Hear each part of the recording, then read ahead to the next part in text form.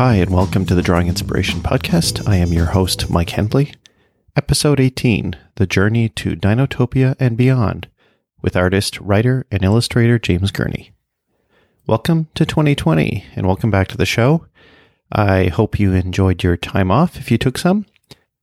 Thank you again for your ongoing support. I'm so grateful that I have the privilege of being able to do this show on a regular basis. I am really enjoying this experience. I feel like it is contributing to me becoming a better artist. And I hope you're seeing the impact as well. I mean, that's why we're all here and that's why I'm doing this. So thank you once again. Okay, so let's jump into some updates here. So we celebrated Christmas, and as part of that, I received some new art supplies. I got some Escoda versatile travel brushes. So there's a set of three different sizes, and they collapse down, so they're perfect for urban sketching. And I've done a couple of watercolor pieces. I think they are fantastic. I got them based on Anna Bucciarelli's YouTube video, and where she had reviewed them, and she was bang on. These are fantastic, so I'm really enjoying these travel brushes. In addition to that, I got some Richardson plein air travel brush set. So this was based on a recommendation from James Gurney, and so I got those as well. And they're really nice because they are very small, and they allow me to do some detail work once again with watercolor or gouache. And I haven't used them as much. I did use them on one painting, but I haven't had enough time to play with them yet. But I'm really excited about these because once again, they're small, and I can take them with me when I start doing a bit more plein air through the winter this year. We've been watching The Mandalorian, which was a fantastic series. I'm not going to spoil it for anybody. But based on that, I haven't really watched The Clone Wars, which is a previous animated series. So I started watching that again. And the only reason I mention this is that while I was watching it, I had my iPad handy and I started drawing some of the characters from the show. I really want to do more of that. I think that we have this opportunity either through sketchbooks or through iPads to be able to just have them in our lap and just be able to throw something down. And I'm going to try to do more of that. I hope that you do as well. James talks about this in the interview that's coming up. And so I wanted to post a link to that. They're not great, but it was just something I was doing while I was watching the show. And this idea of being able to sketch maybe in an airport, in a cab, obviously you shouldn't be doing it at work or at school maybe, but just when you have that opportunity, just being able to pick up your iPad or a pen and pencil and a pad and being able to put down some ideas. I think we don't have to have it perfect. And I keep saying this because I'm trying to tell myself that I need to be able to grant myself that opportunity to be able to just sketch, just throw something down that may not be finished, that may be rough, and then be able to move on from that. I also did another couple of sketches, once again with animals. I did a lion, which took me a fair bit of time. I wanted to get the grass just right, so I think I spent I'm going to say 2 hours maybe on this lion, just trying to get the fur and the grass and everything, the textures clean. I was working on some negative drawing, and I'm happy with how it turned out. I think I have it a bit too well groomed, the lion, but I wasn't trying to spend a whole lot of time on this. I was just once again working on this idea of different types of fur on something like a lion, and the image is from or the reference photo is from an image or a photo I took at a zoo a while back. I also had a chance to go back and finish a sketch I did in Almont. I had been doing an ink sketch, and then it started to rain back in the fall. And so I had an opportunity with the new brushes I got to go in and color with some watercolor, some Daniel Smith colors that I have. I decided to color in this sketch that I had done back in the fall. And so I'll post a link to that too. That was kind of fun. So I also did some hummingbirds. That I chose because, we love hummingbirds here, but I wanted to do a hummingbird in flight and trying to do that with graphite. I think I'm going to try it again because I'm happy with it, but I think I can do better. But once again, I have, there's two hummingbirds. One is sitting on it's a piece of metal that we have here, kind of a shepherd's hook, and the other is in flight. And that was cool. I love drawing birds. You'll see a lot more of those. And the final drawing I wanted to mention is a koala bear drawing. I'm going to talk about this in the interview as well, but I'll provide a link to it. And I did this just because of the awful fires happening in Australia, and I felt compelled to do this. It was quite an emotional piece for me to work on. So I know many of us want to be able to reach out and help those people and animals in Australia they're really struggling right now. And so I've provided a link to an Australian news site, and they have a whole series of organizations listed on one page. So if you wanted to give to the Red Cross, or you wanted to give to some of the firefighters or to some of the animal hospitals, that choice is up to you. But I'd encourage you to check out the link and see if there's some way that you can support what's happening in Australia. It's just breaking my heart, and it's tough to see. And I think that anything we can do to support our friends down under, we should do. So I encourage you to follow that link and see what you can do.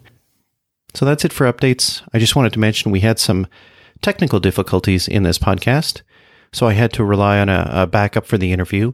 So I do apologize for the quality of the audio, but I think you're going to really enjoy this interview. I did, and there were a massive number of links in this episode that I have included in the show notes. My journey in becoming an artist was triggered over a decade ago by drawing a Triceratops dinosaur for my daughter. My guest developed his own world called Dinotopia, where humans and dinosaurs live together, and even has a dinosaur named after him. As an artist, writer, and illustrator, he has published numerous books, illustrated many others, created instructional videos, and blog posts. In fact, I'm on a second read of his book Color and Light, which is fantastic. His YouTube videos continue to document his wonderful plein air paintings of places around the world and those just around the corner. Welcome to the Drawing Inspiration Podcast, James Gurney. How are you? Thank you, Mike. Good to be part of your podcast. Thank you so much for coming on. I've been following your work for some time, and I was really looking forward to this opportunity to sit down and talk with you about your work and your experiences and what you can share to the listener and some of your all the work you've done over a number of decades. We won't go into the details about the numbers. But I can say this, I know it's always a special day when I see one of your YouTube videos pop to the top of my YouTube subscription page. Well, thank you. Yeah, I mean, doing YouTube videos is fairly time-consuming, but it's great fun, and I think it's one of the livelier of the social media that I'm involved in, just because there's a lot of comments and questions, and it's a real community, and so I enjoy doing it. Yeah, and you've been so accessible through all of this. It's just wonderful. I mean, we'll get into that, but I think the educator component of you is something we all appreciate. So thank you, and thank you for doing it. It is hard work doing YouTube videos. I can appreciate that. One thing we have in common, and we can talk about this, is we're both more or less educated in art, or we have unconventional educations, and I think that's something that probably a lot of your listeners have too, that they're teaching themselves, they're figuring it out, they're going to websites, they're listening to podcasts, and they're trying to piece together an idea of how you go about doing this thing of making pictures and making a living at it. Exactly. So I think, when you think of art and drawing and your, all the work that you've done, can you remember the first time you thought about, the fact that I want to be an artist? Is it something you always did, or where does that come from? Well, I started drawing at a young age. I remember one of the first drawings I ever made was I took a piece of a wrapper from a double mint gum wrapper and stuck it down with some Elmer's glue onto a piece of paper and drew some arms and a head and a couple legs, and it was a little human. and I remember doing that and just thinking, wow, you can make something out of nothing. But it was later on that my older brother Dan, who was kind of my first mentor in art, drew a square, and then he drew diagonals coming out of all the corners, and then connected them with a second square. And he said, "Look at that! It's a 3D. It's a cube." And that blew my mind. I remember just what a rush that was to realize that you could create the third dimension with just plain lines on a paper. But I have to say, I was kind of frustrated at how difficult it was to get across perspective, and I didn't understand it for another 15 years or so. And so drawing was always exciting, but also frustrating for me as a kid.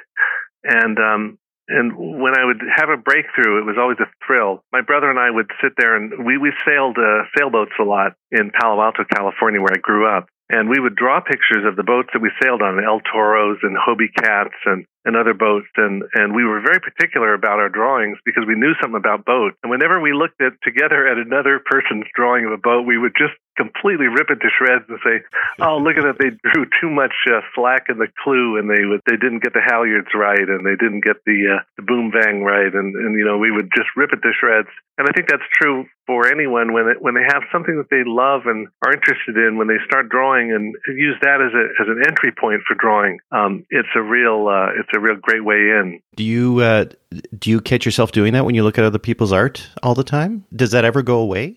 Well, I mean, I don't really look. I don't look at other people's art the way I did when I was a kid. I mean, looking for flaws or something like that. But to me, I would enjoy that magic of drawing where you'd start with something and turn it into something else. Like I remember I was in a dissection class in 7th grade, and we were dissecting earthworms, and I drew a whole bunch of earthworms piled up so that it looked like spaghetti, and then I drew a guy like eating the spaghetti, and I love the feeling of grossing people out with a drawing. So it's kind of a magical thing. So from there, did you pursue art like formally, or did you? What was your journey from that point? Well, there was an art class in 8th grade and 9th grade, and there were people in it, and I tried taking art classes, but I didn't really enjoy the way art was taught. It was taught in terms of Kaiman Nicolaides' book on what was it called? The Natural Way to Draw, where you draw with contour drawing and gesture drawing, and it didn't make sense to me because I had other books on drawing. There were a much older books. That one called Drawing Made Easy from the 1920s.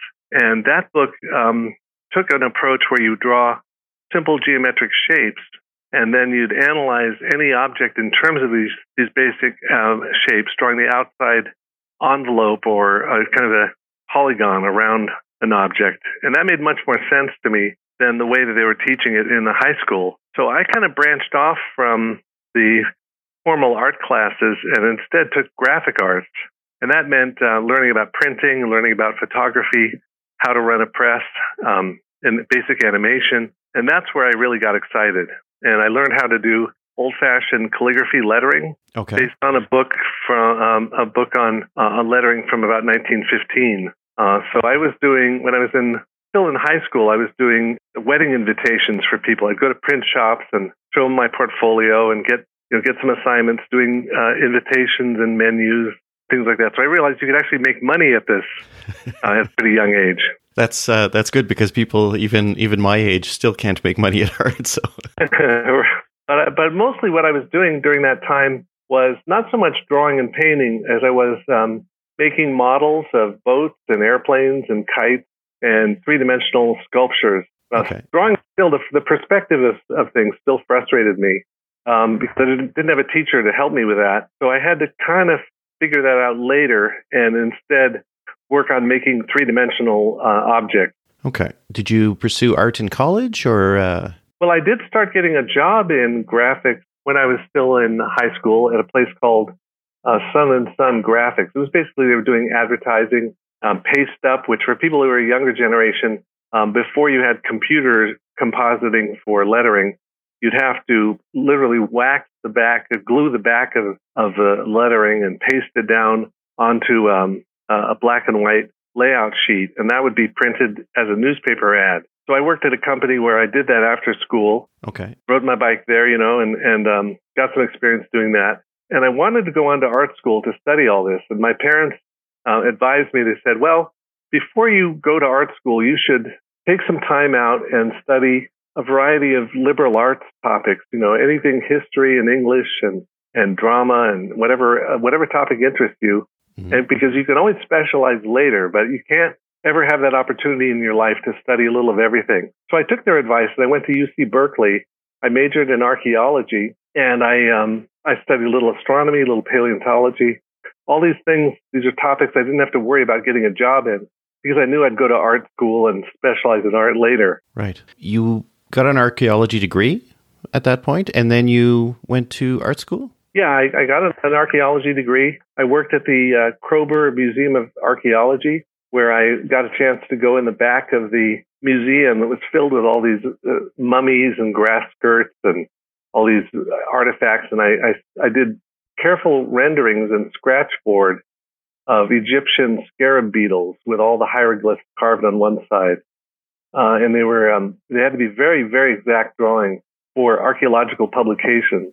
Okay. And it was a great education for me. And it was also a good chance to hang around mummies and artifacts and archaeological stuff. So later on, that served me well when I was illustrating archaeology for National Geographic. But at the time, I never figured I'd do anything professionally associated with that. That's really cool. I mean, I know that the local museums here have days where you can go in behind the scenes and look at that stuff, and that would just be so so inspiring, I think, especially if you're coming at it as an artist, right? And seeing all the stuff around you. Well, a lot of archaeologists and paleontologists are pretty good artists because they have to be. They have to look at the bones or look at the artifacts and figure out how one is different from another and look for characteristics that they can describe in their scientific papers. And they need illustrations that can carefully explain what are the diagnostic features of a given object. So that was something that I could see from the point of view of an expert, even as an undergraduate. And then later on, when I was meeting up with scientists, I realized that what they do is a matter of just really describing and understanding what they're looking at. Through that time, were you doing a lot of painting, or was it mostly drawing, or was it a mix? Or it was mostly drawing. Painting was still pretty much a mystery to me. I had seen an exhibit of Norman Rockwell's paintings when I was still 12 or 13, and I couldn't understand how he did that in color and 3 dimensions. And what I had been doing was pen and ink and charcoal and pencil, and I couldn't really break through into color until I was into my 20s. So that was still a mystery. Until I got to art school and met a few people who were much more experienced with color and painting. And that's when I started to break into color. And so when you got to art school, did your interests stay with archaeology and that kind of material, and you just changed your medium a little bit? Or how did you change, starting art school and then leaving art school? Well, I came to art school with a lot of expectations for what they'd be teaching there. I thought they'd be teaching animal anatomy and how animals are put together, and composition and storytelling and kind of narrative illustration, which is what I was familiar with. As a kid, I had grown up on Norman Rockwell and N.C. Wyeth and Howard Pyle. So I was a kid who'd grown up on this golden age illustrated books that my mom had when she was a girl. And these illustrators were not only not talked about in art school. If you mentioned Norman Rockwell, they would have chased you out of there with a pitchfork. This is in the early 80s, late 70s, early 80s. So they were very unpopular at the time. Everyone was focused on editorial illustrations for magazines. There was no mention at all of paperback covers or children's book illustration or archaeological illustration or natural history illustration. And so I realized that the school couldn't really serve me in that whole area. There were a couple of good teachers at art school, but you'd have to wade through a lot of really nonsense classes to get to those good teachers. So instead, I dropped out after 2 semesters of art school, and I got a subscription to the Natural History Museum and the zoo, and I went there every day instead and just sketched from live animals, and then went to the natural history and sketched from skeletons. And that was really how I fed my artistic interest in that area. Wow. Do you think that art schools have changed? Oh, yeah. I think art schools have gotten a lot better. I mean, they've gotten, at least some of them have. And we've gone to a lot of art schools in the course of visiting, the various programs. And they're much, much better, I think, in general than they were back in the late 70s. It was kind of a dark age for animation and a dark age for illustration, in my opinion. But I think it's gotten better. I still am a real believer, though, in self-teaching. Being able to go out there and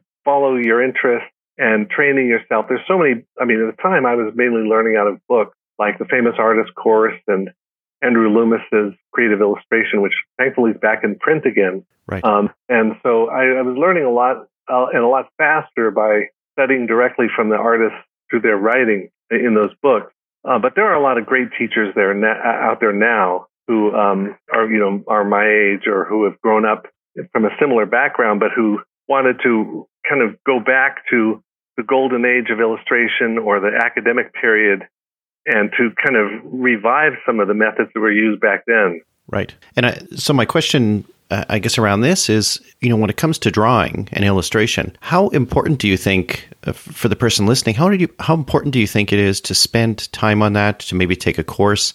Do you think that's core to everything? Well, I think people have a lot of options for how they can learn now. Mm-hmm. You can learn by looking at YouTube videos. You can learn from books. You can learn from online courses. You can learn from actual workshops. And then there's art schools. Art schools in general are a lot, especially if they're certificate programs. They can be very expensive. So you have to think carefully before you commit to that. One of the benefits of art school, I think, is being around other students, not just around teachers, but around other students, seeing how they solve problems. Right. And I happen to live in an apartment building where I met a young lady who ended up being my wife, who was my sketching buddy. And we would talk art all the time, go to art museums and go to libraries that had art books and talk about that. I had a good friend named Tom Kincaid, who later became the painter of light. But at the time, he and I were sketching buddies.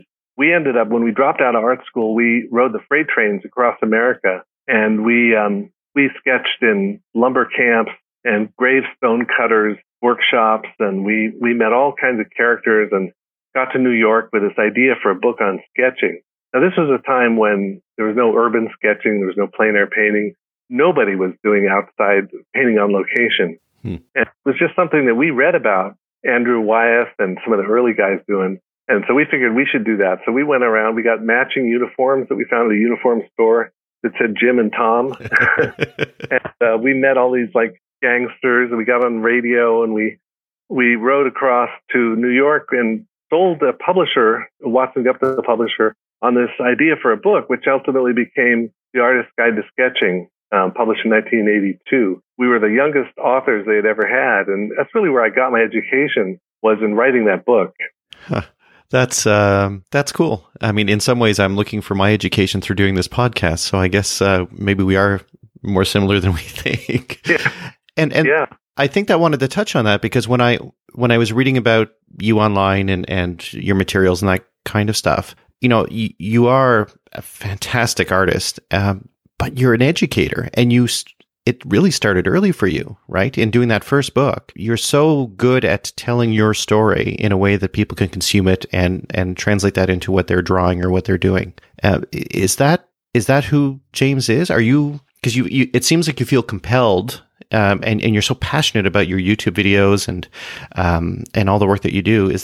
Am I right in that? In that you feel that you need to pass this on, you need to share it? Well, I suppose I have always been interested in writing as much as painting, and either writing to tell a story to go along with the pictures, like I did with the Dinotopia book, but also in the art instruction books, writing and voiceover and videos to kind of make intelligible the thought process that's behind the drawing. I think that's the challenge is when you're doing a picture, your brain is doing things which are kind of nonverbal as you sort through the shapes and the colors of the subject you're painting, whether it's imaginary or whether you're painting what you see. And I love that challenge of trying to not only do a picture visually and show the process, but to explain the thought process inside the mind as you make a series of decisions and run up against brick walls partway through and figure out how to get around them. So that's part of the fun for me of doing the videos.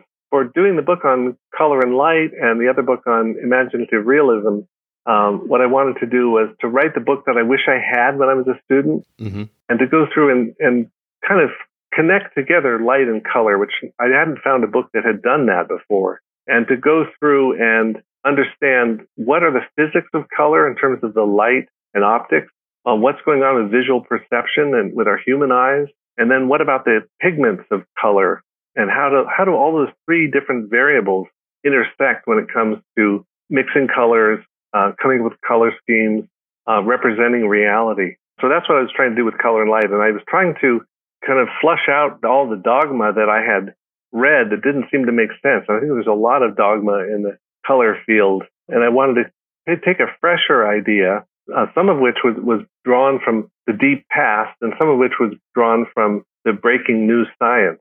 And the response to that book has been very good. It came out in 2010, and it's been a bestseller on Amazon since then. And I'm really grateful to the readers of my blog, because a lot of the content for that book came from blog posts that I had written starting in about 2007, where I'd just download all my thoughts about color and color wheels and graphics and things. And based on the responses and the other questions that came back and the dialogue that we got going on the blog, it helped me to kind of clarify my understanding of the subject. I didn't know what to expect when I got the book, and then I read through it, and it's very well written. It's broken up into nice small segments, so you can, flip through it for 10, 15 minutes or an hour and be able to drop it and come back to it. And I read through it once, and it's like, there is way too much information here. I'm going to have to read this probably 5 or 6 more times, because there's parts of it that are very clear to me, and other parts I've just never thought about. And I've been quite consumed by kind of graphite work historically. I've just moved into watercolor last year.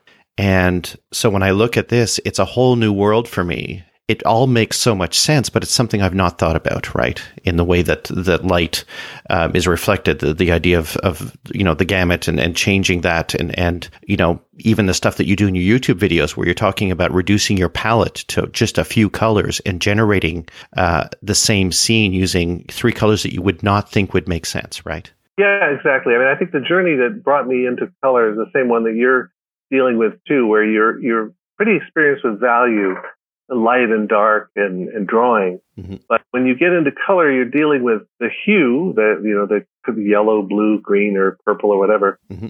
But also the chroma. And dealing with the two of those extra variables adds so many different choices that it can be overwhelming.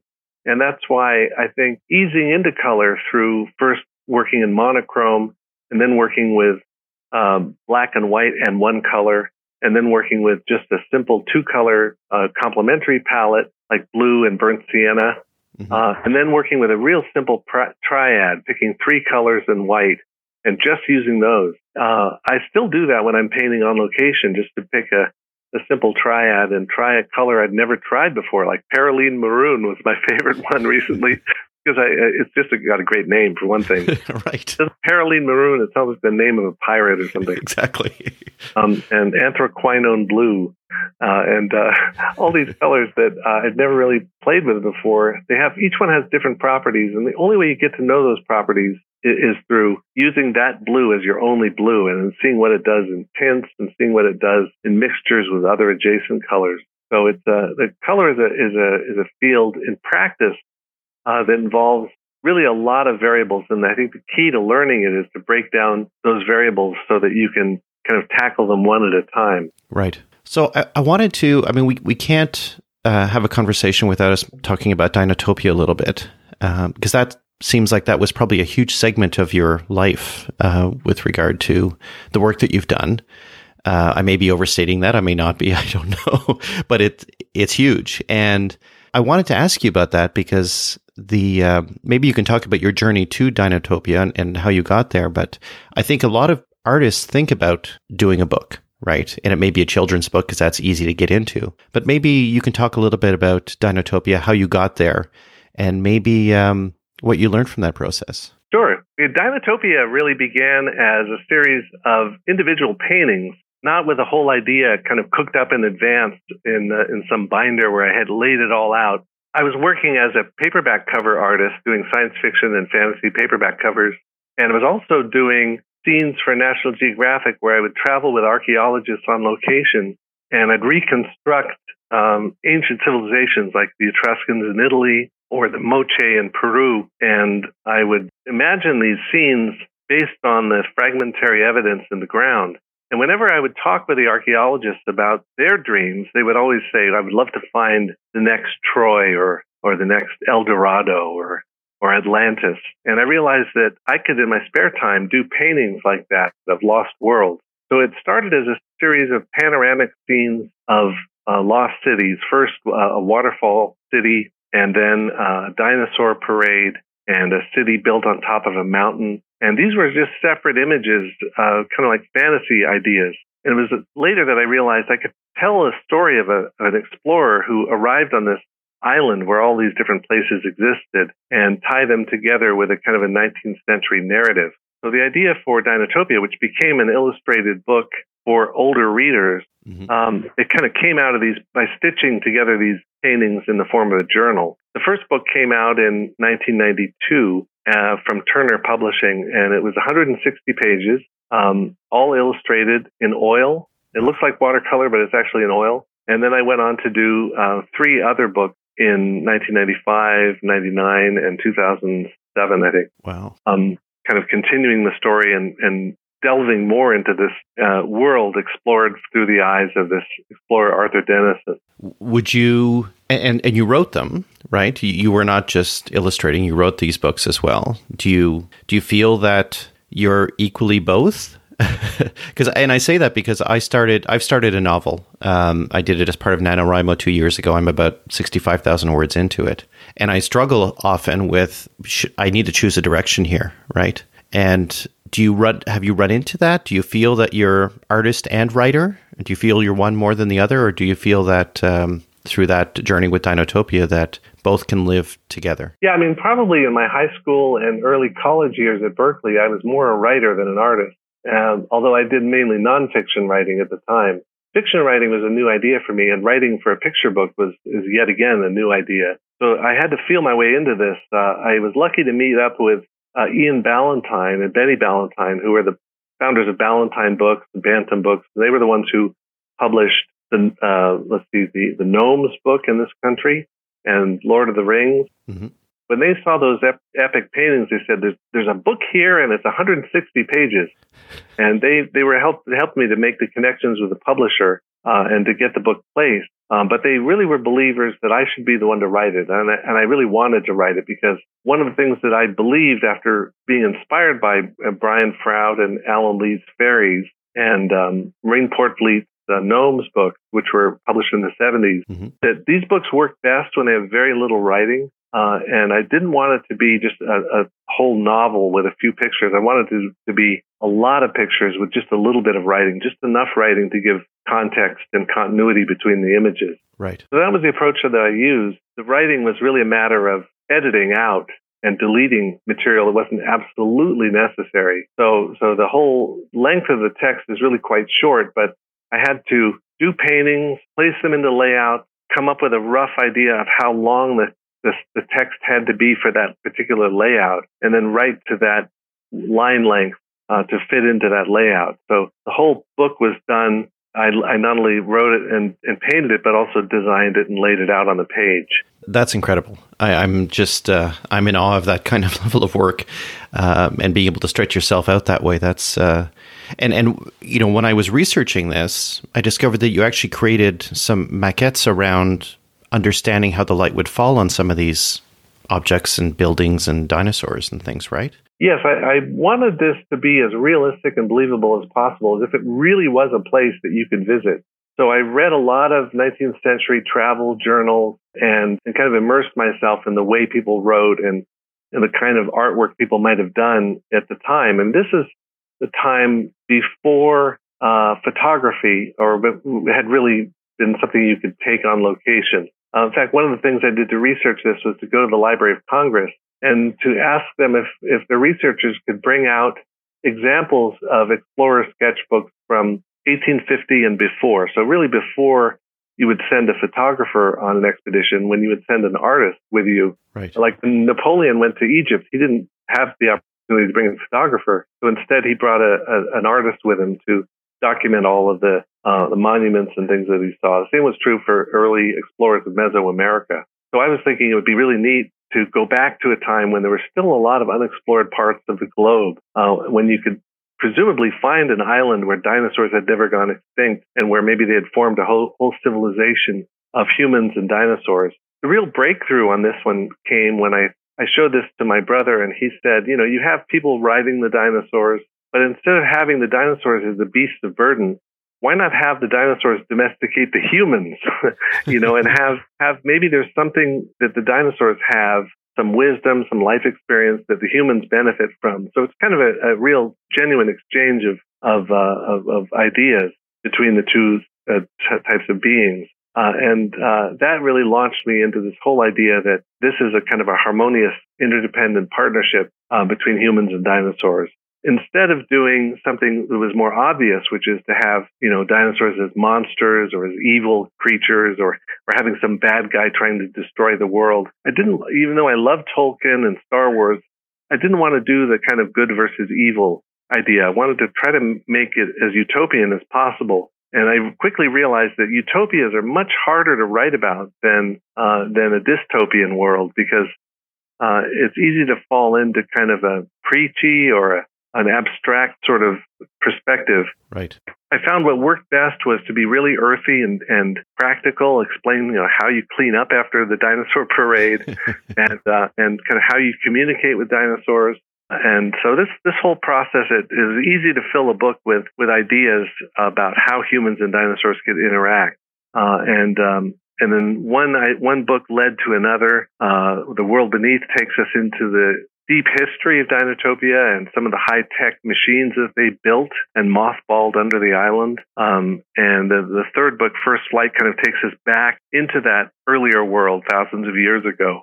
And then the latest book, Journey to Chandara, takes us into the part of the world where dinosaurs have feathers. Because one of the things that happened was that the scientists found a lot of dinosaurs covered with feathers, the theropods, especially the meat-eating two-legged dinosaurs. Right. And I had to figure out how to deal with that. I didn't want to go back into my earlier paintings and put feathers on my early dinosaurs. So I had to come up with a way to explore a new part of the island where I could show that aspect of what we've learned about dinosaurs. That's an interesting challenge when science kind of breaks your story a little bit, right? Or exposes information that would have been really helpful when you first started out. Yeah, well, that's what's neat about dinosaurs is that they're real, and we can see their footprints and we can see their bones. We can hold their bones in our hands, and yet our idea of what they looked like and how they behave is very much a product of our imagination. Mm-hmm. And science is a very much more imaginative process than most people realize. And that's why artists and scientists kind of work so closely together. A lot of scientists are good artists for that reason, is because they're visualizing this world based on the scraps of evidence that they have. So I have the help of a number of different scientists, Jack Horner in Montana, and Mike Brett Sermon in the National Museum in Washington, Mark Terrell, and a lot of other people that kind of helped out with imagining what these dinosaurs would look like. That's incredible. Is there any, if somebody's considering doing something like this for themselves, are there any lessons you would suggest to them, for a person who's been through this process? Well, I think, nowadays it's a lot easier to get a book published through Kickstarter and through, self-publishing, mm-hmm. and you can get your book out there. And I think it's easier to get a book published than it is to really get it out there and to get it into bookstores. Right. So working with a publisher is a trade-off, though, because you give up some control and you give up a lot of the income. But in the long run, I think it's best if you can work with a good publishing partner. They can help a lot to get a book out there. As far as planning a book, I don't know what works for other people, but I went through and did an outline first, and then a very detailed storyboard. Then I did the final artwork, and then I did the final writing. So the actual text came last, and that's very unsettling for a publisher. They want to see the writing up front. Right. So, what a publisher's comfortable with and what you're comfortable with doing varies, and I think it's hard for me anyway, because I'm visually driven, to completely plan a book in advance in written form. I really have to develop the visuals and the pictures, the visuals and the writing together, kind of side by side, because one will inspire the other. And, the way movies are often developed, where you have the script first and then the pre-production of visuals, it seems a bit unnatural to me. I'm much more the way Walt Disney thought about developing animation, where you have artists as storyboarders and story development people, and then you work out the actual text of the story with the visuals driving them. Right. So I think everyone's process has to be different, but just as much planning as you can do that's the key. And do you think in an electronic world like we have now, with all the digital media that we consume, that there's still a strong place for illustrated stories? Oh, absolutely. I think we're in a more visual time now, more receptive to fantasy and science fiction than we've ever been. And the success of manga and comics and graphic novels is proof of that, and it's a testament to that. I think that graphic novels is the only category of print publishing that's been steadily growing over the years. Right. So comics and graphic novels are something that I haven't actually done myself directly because I'm doing something a little bit different with illustrated books, but I have great respect for, and I think, there are great opportunities for books that are kind of on the dividing line between comics and illustrated books. Sean Tan's The Arrival is a good example of that. So there's probably kinds of picture books that haven't been done yet that people maybe are cooking up in their minds. But as far as the public being receptive to it, absolutely. There's definitely a lot of interest in visually told stories. Yeah, and so if you're listening to this and you have that story in your head, get it on paper. Don't let it go to the grave with you. Yeah, I think there's something that has to happen where you have to commit to it. You have to say, I'm doing this. I'm setting aside the time. I mean, when I started working on Dinotopia, dinosaurs were definitely not popular. This was before Jurassic Park came out. And really dinosaurs had fallen out of favor, at least with adults. They were always popular with kids. But, I had to tell all my clients, my illustration clients, I'm not going to be working on any science fiction covers or any National Geographic stuff. I'm just going to work on this dinosaur book. And people said, you're nuts, you're crazy doing this.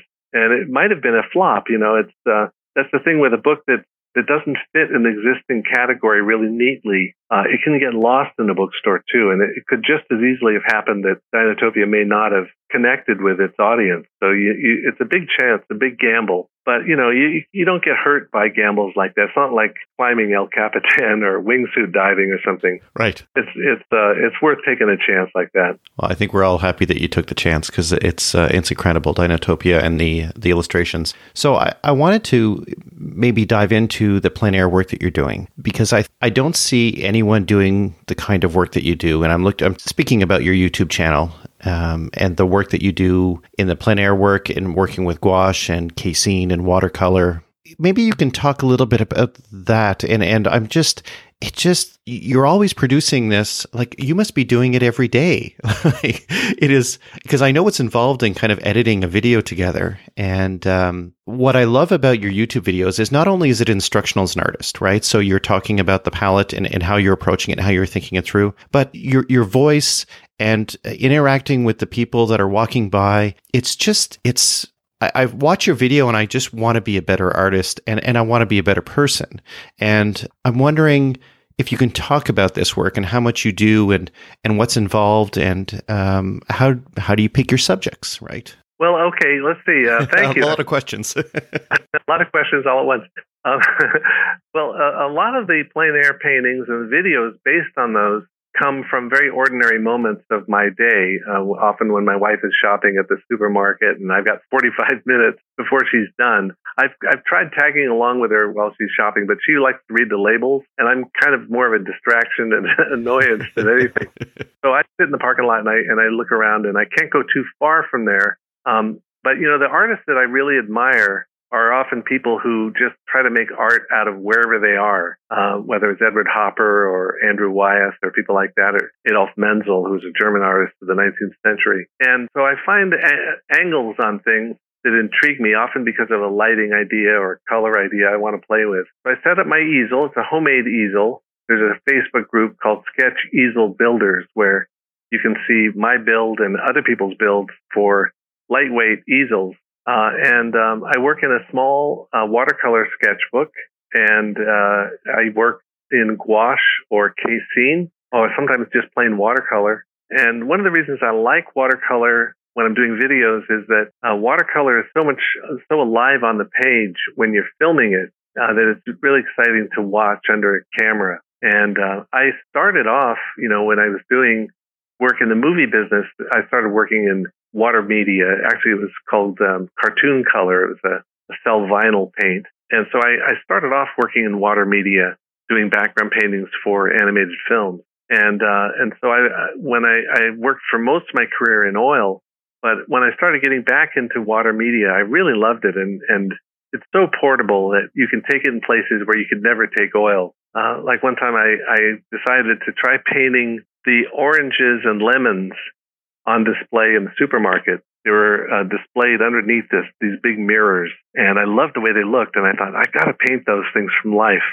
Not take a picture of them and paint from that, but paint them from life. So what I did is I wore a uniform shirt. And I walked into the market and I put my easel in the shopping cart. And I figured, it's gouache, so it doesn't have a strong smell like oil would. And I just looked real purposeful. I just started painting. I thought I'm only going to last 5 minutes before I get shut down by the manager.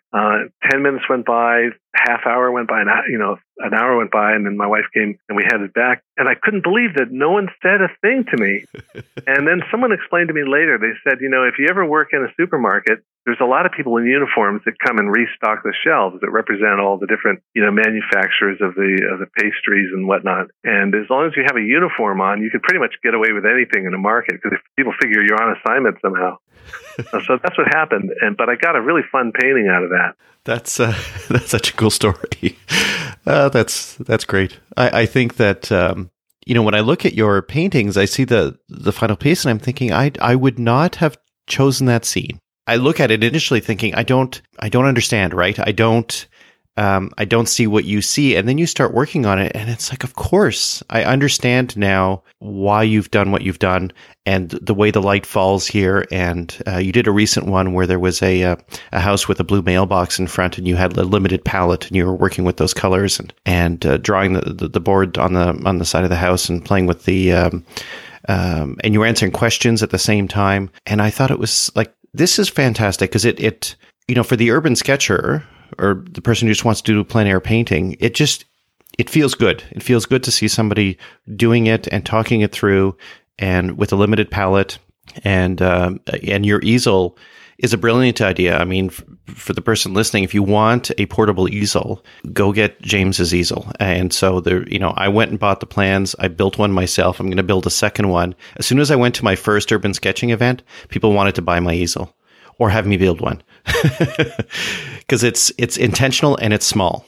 And I recently attached it to my steering wheel, and it worked great. And so I wanted to ask you around the plein air work. Do you do that all year? Because you're in a colder environment at times, I would think. Do you still do it then? Yes, I do. And by the way, I saw your podcast. I heard your podcast and saw the picture where you were working with the steering wheel easel. So that's really cool.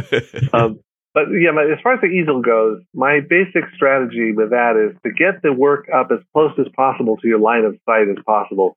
Just because if you have to look down into your lap, or if you're sitting on the ground, you're just dealing with a real big challenge to remember what you were looking at as you look straight down in your lap. The other thing is to get your left hand or your offhand, if you're right-handed, your left hand, if you're left-handed, your right hand, to get that offhand free of a paint rag or brushes or any other stuff, and have that nearby where you're working so that you can reach it quickly. And then also to have your palette and your mixing surface close to your painting. So if you do all those things just geometrically in terms of just a work study challenge, it makes the painting process much easier. And since I'm filming, I have to have a camera that's set up on another tripod, or else I have to hand hold it in my left hand. And so I have to think about that too. And what I'm trying to do when I'm videoing it is capture a moment where I explain what I'm going to try to accomplish or what attracts me to the subject, show the palette a little bit, maybe show the subject so people can compare that to what I'm drawing, and then just try to capture something of the unique experience of being on location.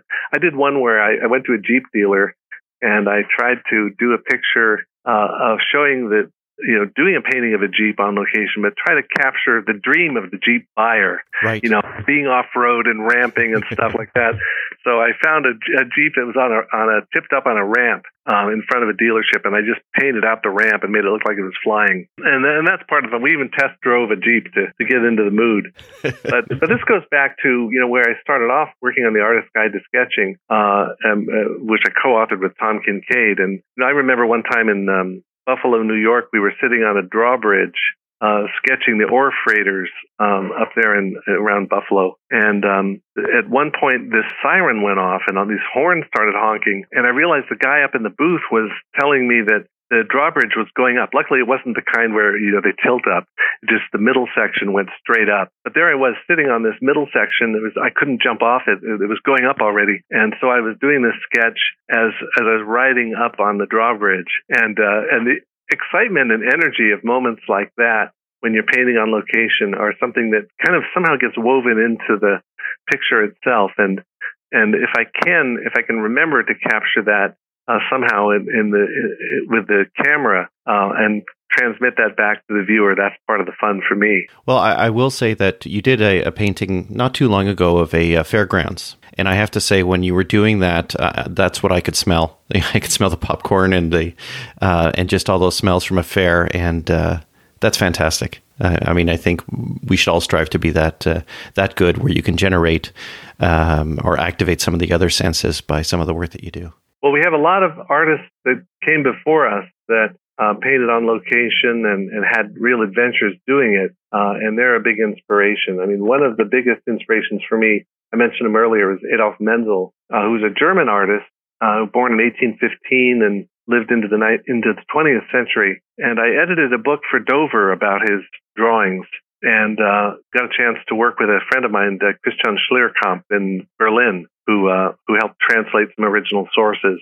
And this guy, he went into this crypt to open up coffins with this team of people to try to figure out who these generals were buried under the crypt of a church. And he was working by lantern light and drawing these kind of half-decayed faces of these dead generals. Wow. And he had so many experiences like that were just unbelievable. And so just reading about him inspires me for what you could do on location. And that's why I'm so glad to see lately there's been this urban sketching phenomenon and the plein air painting phenomenon, and so much interest in drawing and painting from life.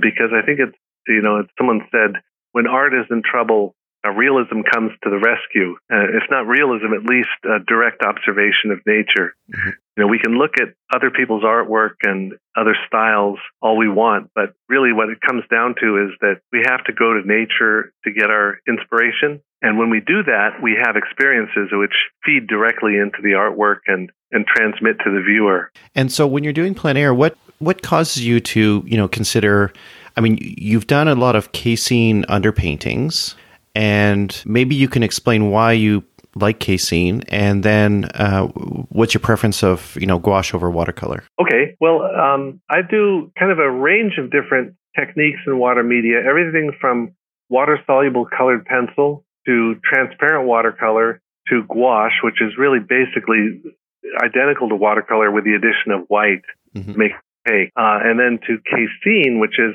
an older version of opaque paint that has a sealed surface when it dries. So like when acrylic, when it dries, you can't dissolve it again. Right. Casein is like that too, but the emulsion strength of the glue-like binder of casein isn't as strong as acrylic. So it doesn't have that sticky quality that acrylic sometimes has. But it's strong enough so that if you lay down a layer first and then paint gouache over it, it won't pick up.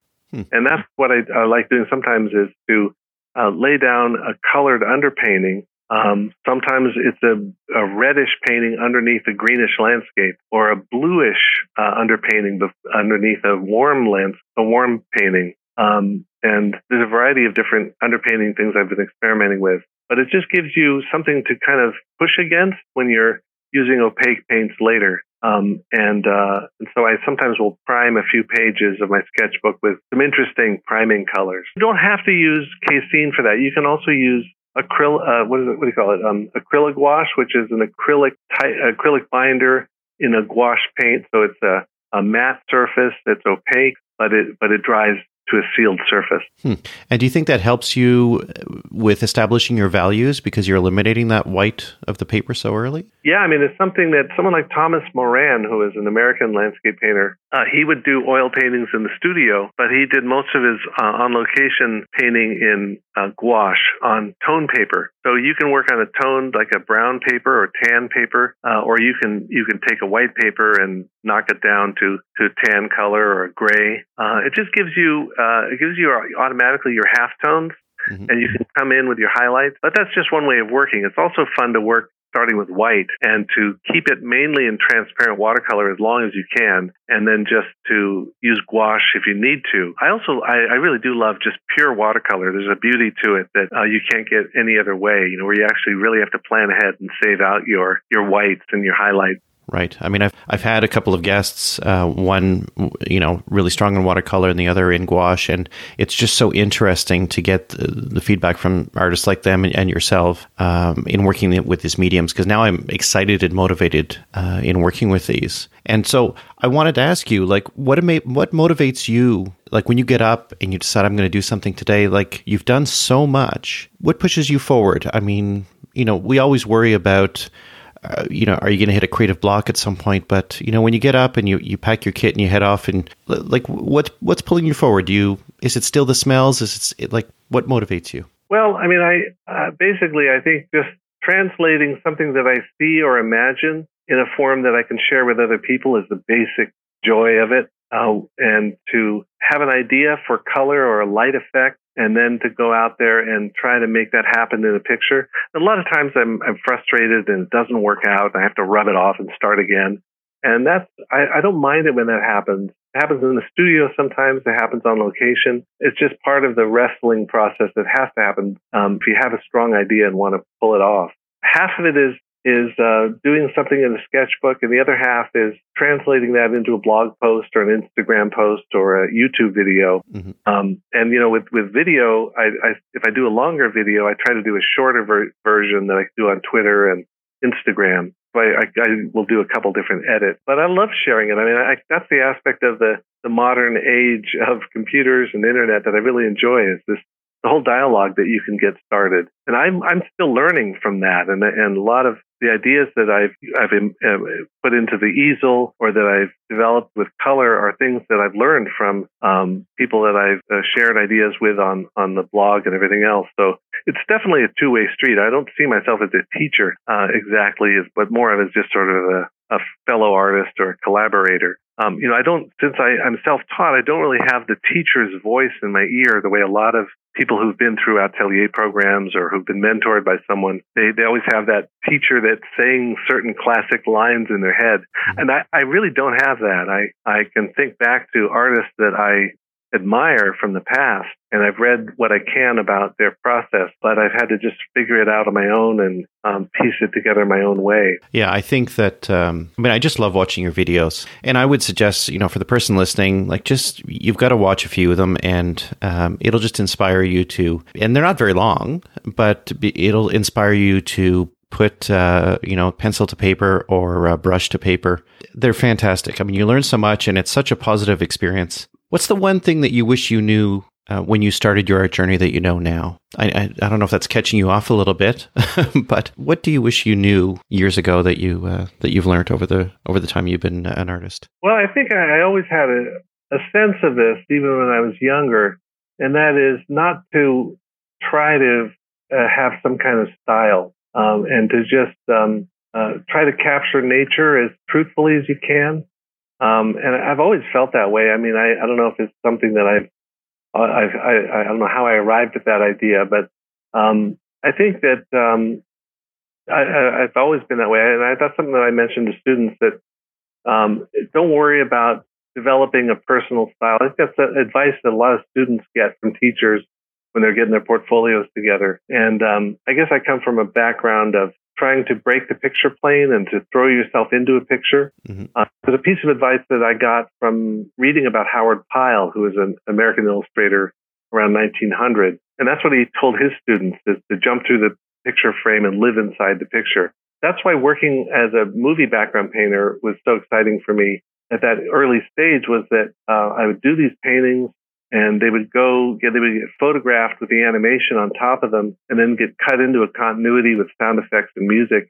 And when that went on the screen, and when we watched the dailies each day, it really felt like I was living inside the picture. And I think that the problem with style is that you're kind of stuck looking at something superficial on the surface, something that goes out of date in a short amount of time. And So if I was advising myself, that's probably what I'd say. But I think if I ran across a younger version of myself, I'd say, yeah, I already know that. So I'm mindful of the time, and I don't want to keep you too long. So I wanted to ask you. I usually ask my guests to talk about some homework. So for the person listening right now, if they wanted to action some of what we've talked about, what would you suggest would be good homework for them? Well, what I'm working on right now actually is a kind of a practical video that takes the ideas of the color and light book and develops them into a series of exercises and a way, kind of a doorway into color and painting. And so one of the early exercises is to do paintings in just black and white. So when you're looking at a scene, to just interpret it with black and white paint.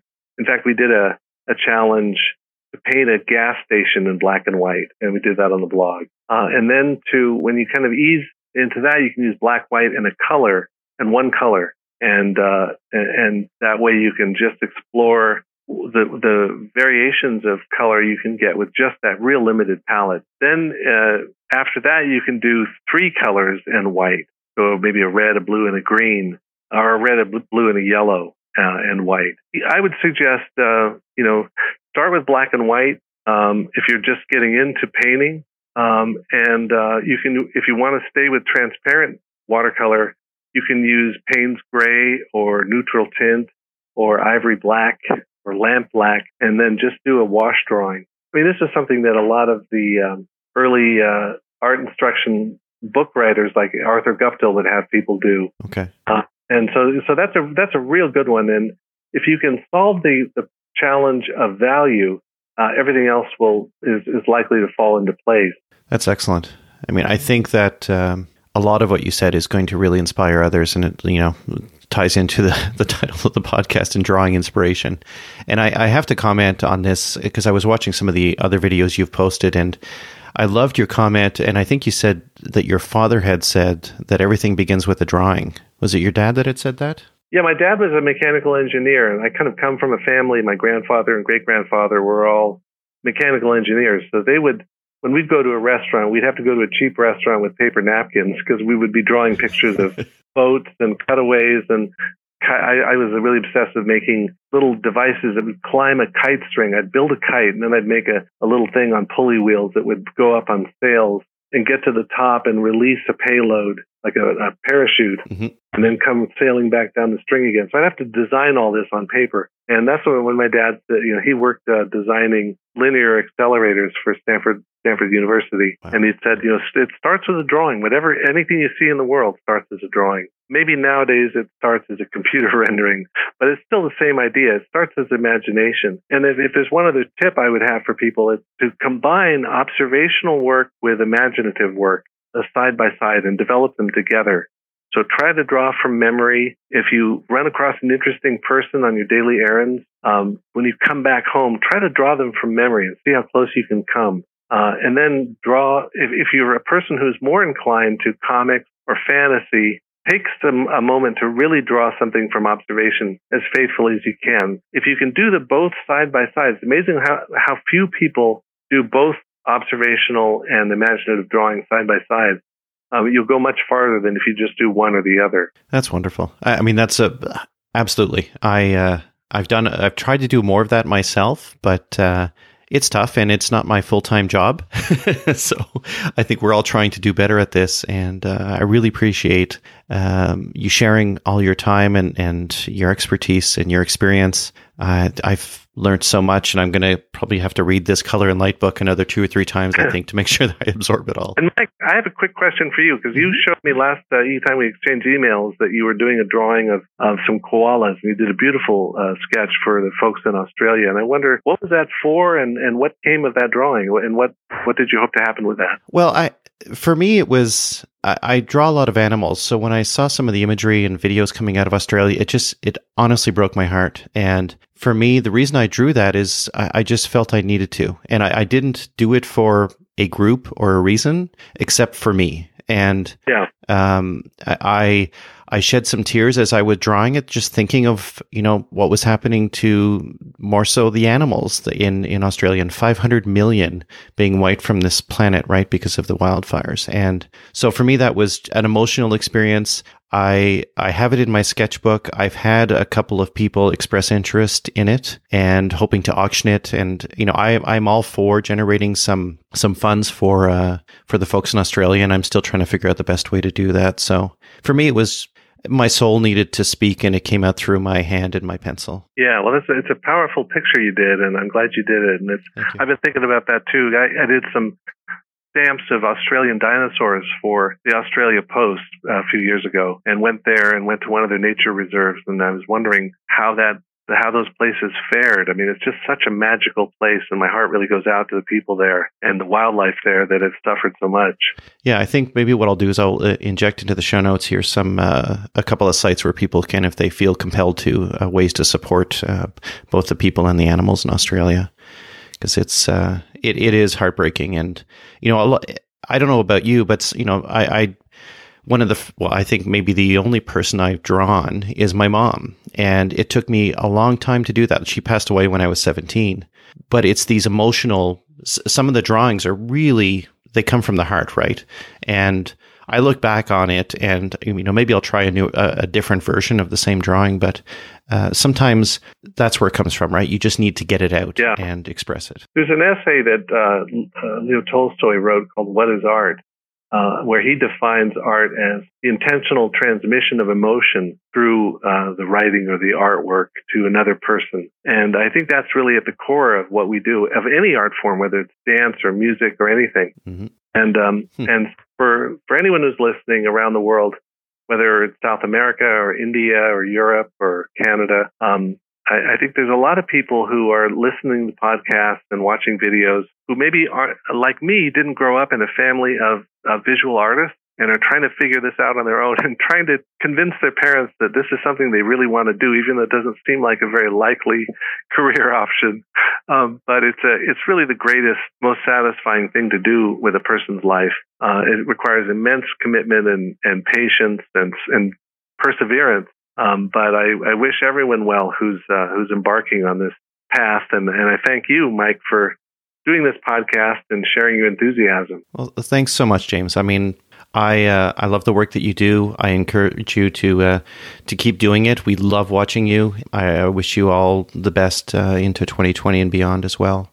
Are there any, when it comes to the list of books and videos, do you want to flag a couple of those? I mean, I'll provide links to all of that, but beyond the color and light, are there, because you've got some video tutorial series as well, right? Yeah, I've got some videos on Gumroad, one on casein and gouache and oil and drawing animals and various others. So you can give those links. Also, I have a list of recommended books published by Dover from the past that were inspirations to me, and I can give you the link to that as well. So there's a lot of resources out there, a lot of books and things. I mentioned Loomis and Harold Speed, and there's various others. So I'll send you those links as well. And whatever category of art people want to do, there's books out there that can help out. That's wonderful. And I'll include links to your Instagram, your Twitter, and your YouTube channel as well, including your website. And so we'll embed that all in the show notes. Okay, great. Thanks again, James. I really appreciate your time. You've inspired me, and I'm sure many others. Okay, my pleasure. So long. Thanks, James. Show notes, including links to everything James and I discussed, can be found at drawinginspiration.fm/18. You can find links to all my social media accounts at drawinginspiration.fm, including my Instagram, which is Mike_Hendley, where I post all my art. Follow me or tag me so I can see what you've created recently. Until next time, be kind to one another and keep drawing. Theme music for this podcast is Acid Jazz, provided by Kevin MacLeod.